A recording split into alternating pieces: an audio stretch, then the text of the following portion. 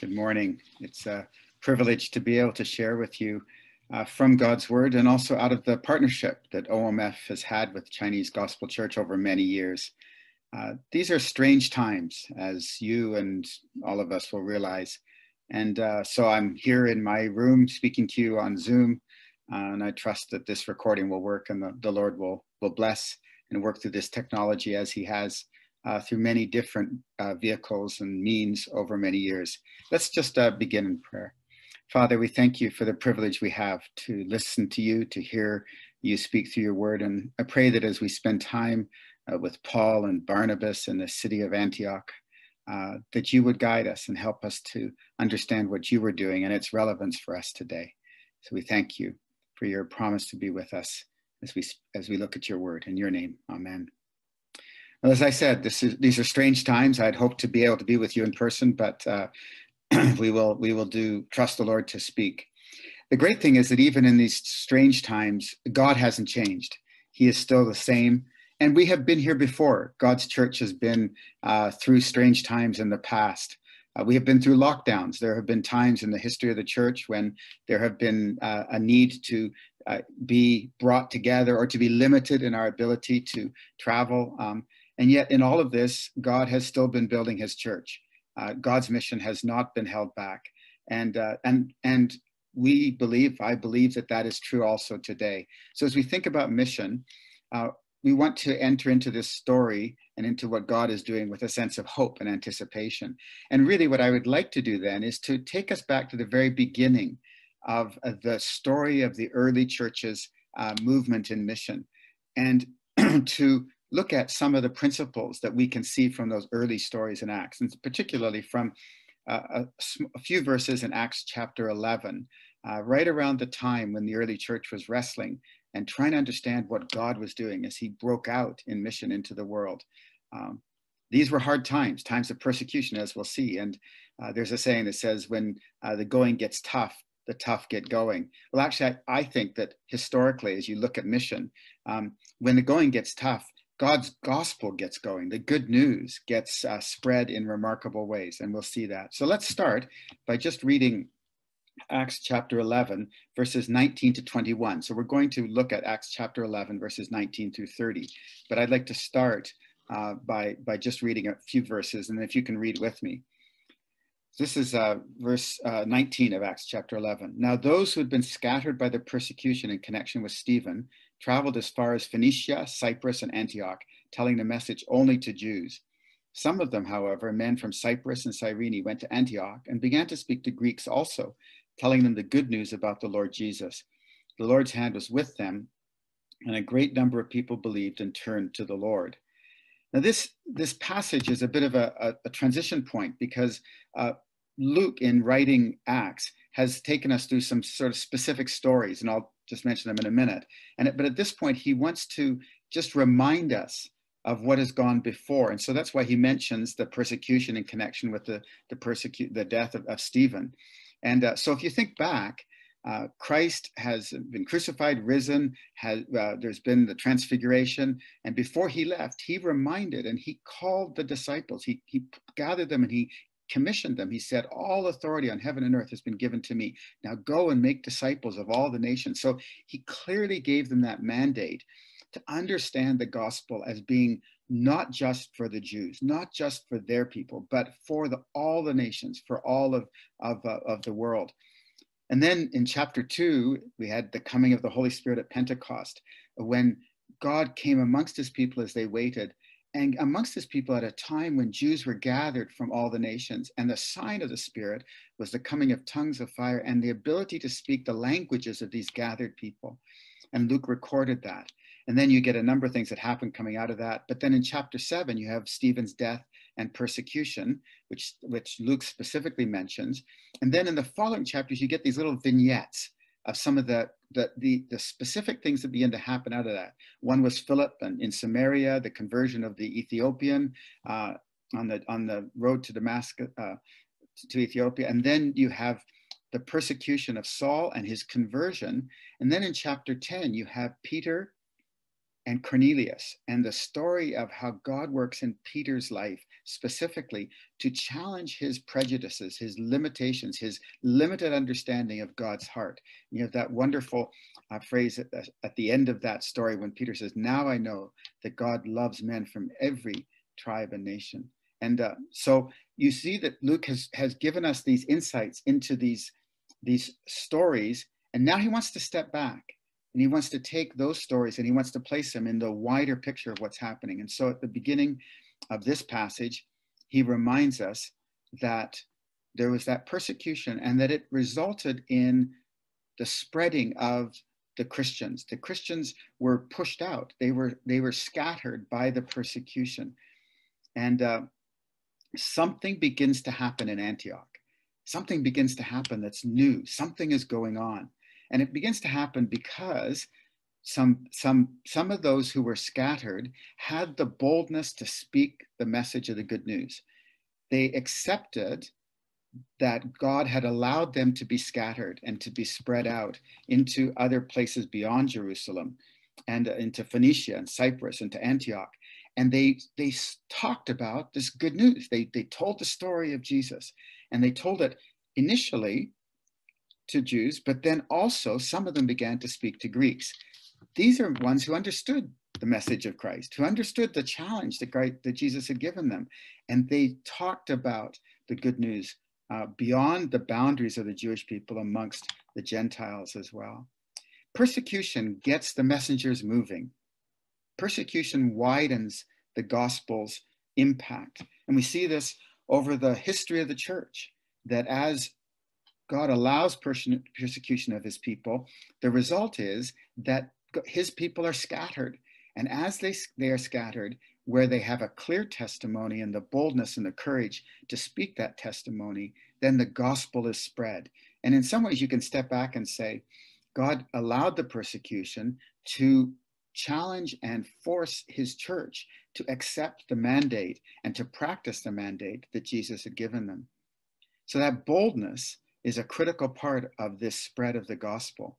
And the persecution doesn't just spread the gospel, though. It doesn't just widen the gospel's influence. It also deepens it, because persecution refines and clarifies and strengthens the messenger if we are prepared to allow that. In persecution, it's easy for us as God's people to hide our identity in Christ, to hide our nature as Christians. And we're going to see that actually in this passage is when you first begin to see that word applied, because the believers who were scattered did not hide their identity in Christ, quite the opposite. By choosing to identify yourself, you may increase the persecution, but that is an essential part of witness. Persecution also challenges us to think about our faith. It forces us back with questions, and it forces us to think about, what is it that Christ taught? What is it that we understand? What is the core of the gospel? I remember as a student at York, as a philosophy student, and being challenged. I remember some of my Christian friends saying, you shouldn't study philosophy at a place like York. It's a godless university, and you'll lose your faith. And I remember very clearly feeling like if my faith was so easy to lose, then I really didn't have a faith that was robust. And I wanted to be sure that I had a strong faith. And so I took up that challenge. And I remember being in philosophy classes and being challenged and identifying myself as a Christian and having that challenge in the classes. And it forced me to go back to scripture, to read, to talk with my friends, to try and understand, what is it I actually believe? And was what was being attacked actually what I believed or not? Do I defend it or not?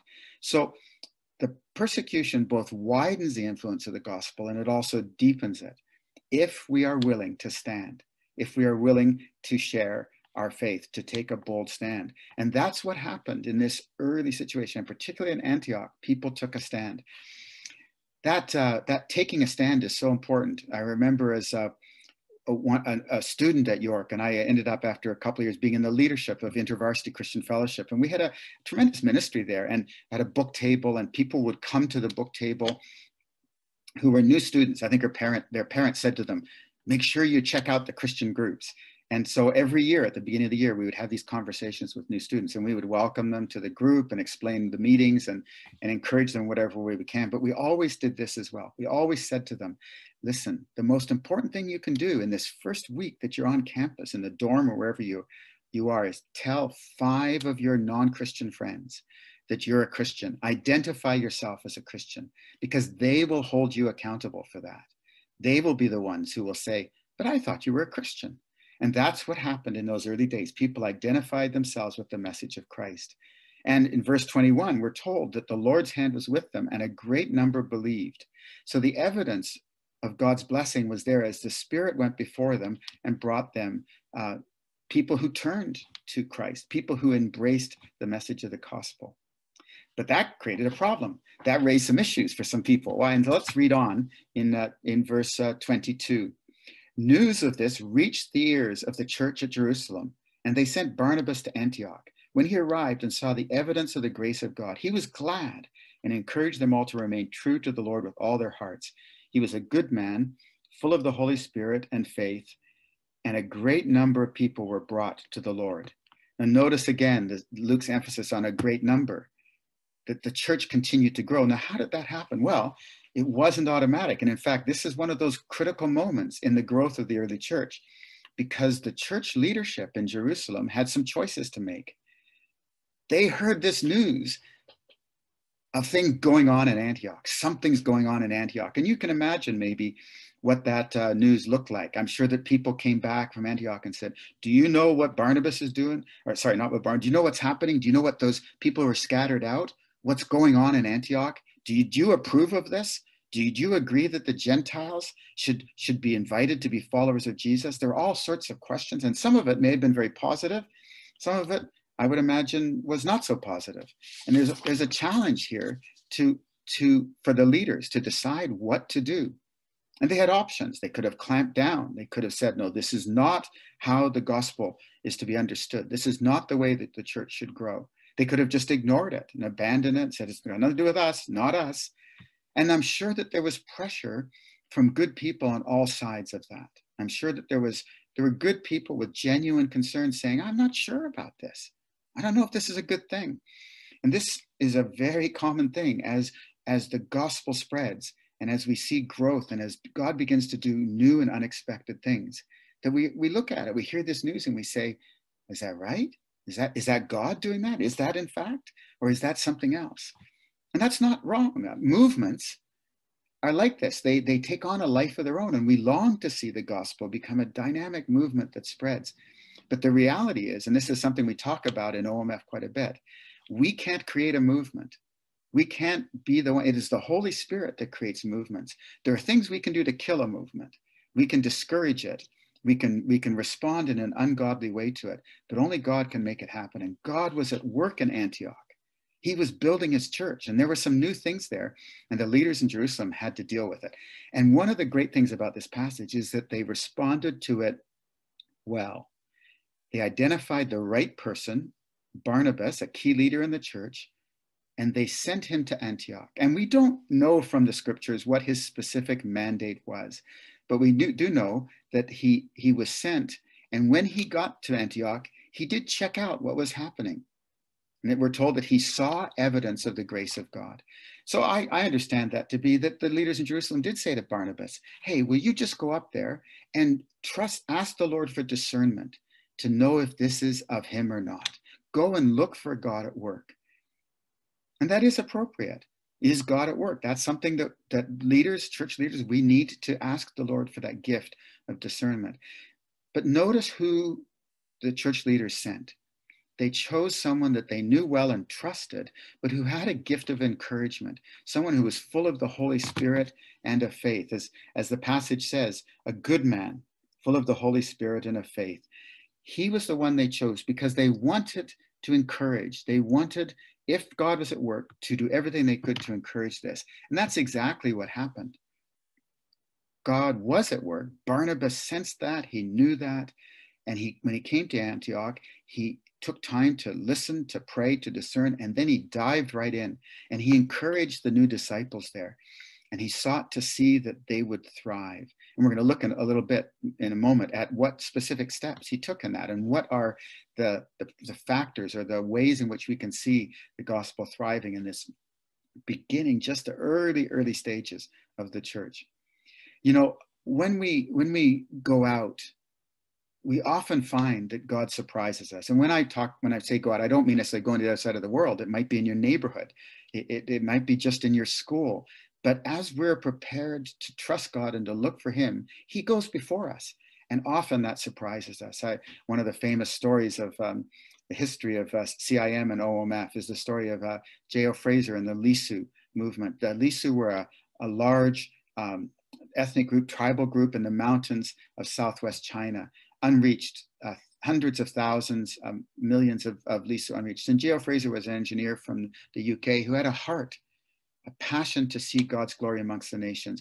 And he went to China and he prayed and he prayed and he worked hard. He learned language and he traveled the mountains around the Salween River over and over again, into the mountains, trying to contact and speak the gospel. He gave bold testimony, as the early disciples did that we've seen.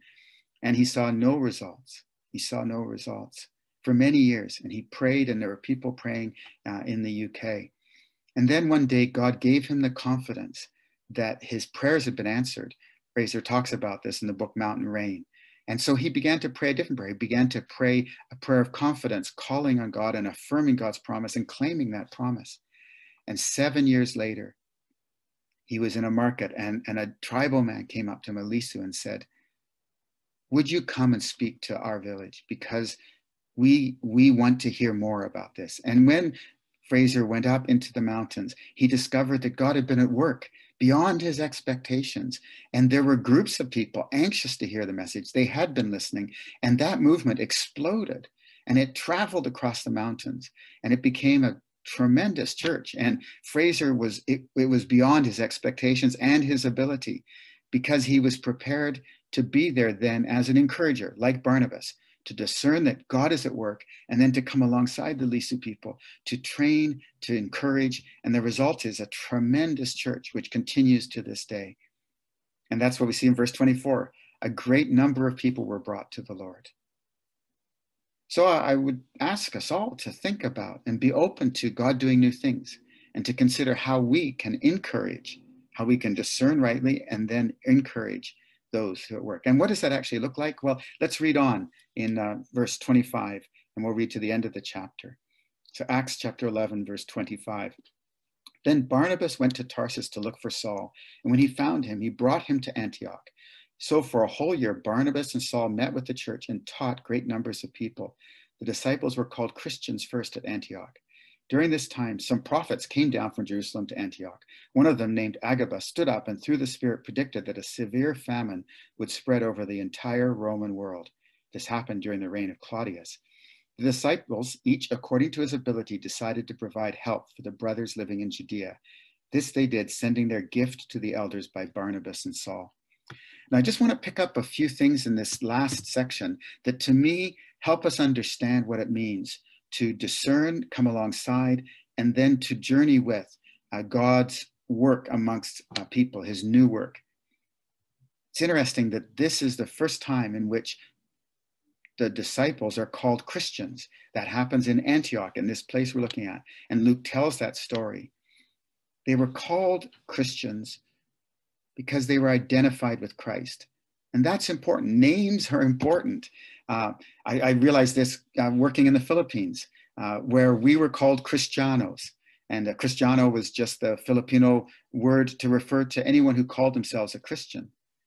What was interesting about that was that actually when in our work amongst Muslims, the word Cristiano was not a helpful word. Cristiano for our Muslim friends meant people who over the last 300 years had been their enemies. They had killed Muslims. Cristianos ate pork and they worshipped idols. And the Muslims rejected Cristianos for those reasons. And we looked at it and said, but we don't kill Muslims. We don't eat pork. We had chosen not to in order for our witness to be reduce that barrier. And we didn't worship idols. So when our Muslim friends looked at us and said, "You're a Cristiano," we said, "Well, as you understand that, actually, I don't think that word applies." And so we didn't use the word Cristiano. We called ourselves Tagasunod ni Isa al-Masih, which just literally in the language of the people, the Kalagan language, just meant followers of Jesus the Messiah. We wanted to move away from the word Cristiano because of the negative implications that came with it.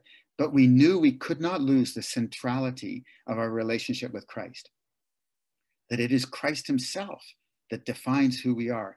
And this is what was so important for those early disciples. And what's wonderful about this is they were called Christians. Why? Because they were identified with Christ, because that's what they talked about. That was their message. They talked about Jesus everywhere. And so even the people around them who weren't their followers, who weren't followers of Jesus, who weren't believers, their response was, oh yeah, those are Christians, because they're always talking about Christ. How did that happen? Well, not by accident. Look at the phrase just before where Luke says that they were called Christians for the first time in Antioch. Notice that right before that, he says that Paul and Barnabas met with the church for a whole year and taught great numbers of people. You see, that emphasis on Christ, that commitment to Christ, the centrality of Christ happens because that's what was taught. That's what Barnabas taught. And that teaching was so important. So movements don't just need discernment and encouragement. They need teaching. They need good, solid teaching. And that's what Barnabas brought. He brought a commitment to teach the words of Christ to these new believers who the Spirit was at work amongst. But that raises a problem. And I'm going to take you back to verse 25 for a minute, because you can imagine, we've seen now, and in this passage 3 times, it talks about great numbers of believers. The numbers were multiplying and beyond expectations. And you can imagine Barnabas as one of the key leaders, and in many ways, probably the most qualified teacher, that he was in huge demand. He had many people clamoring for him. He would have meetings, I'm sure, and talk about the message, and people would just sit for hours, and then they would bring others and the numbers. And Barnabas realized he needed help. And here's where you see such wisdom on the part of Barnabas, because he remembers Saul. He remembers this young guy that had come to Christ so remarkably after persecuting the church.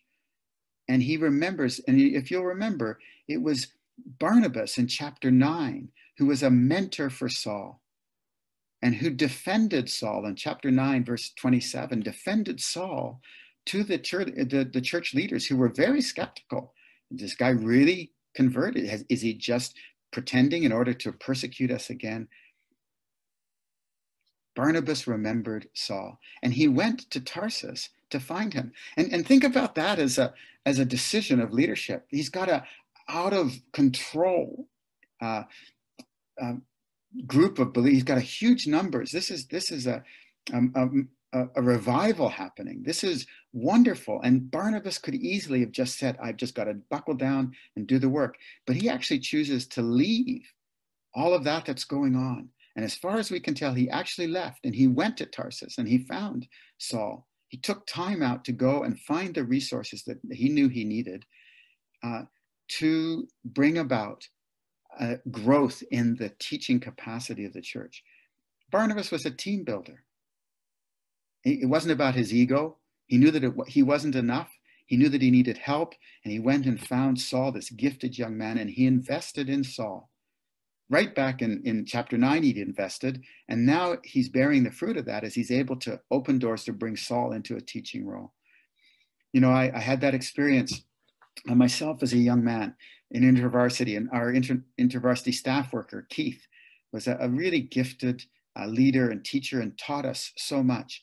And as I was graduating in 1984, I remember very clearly the day and the moment. I was in the van, in Keith's van, and Keith ran a multimedia program for InterVarsity, traveling across the country and showing multimedia shows.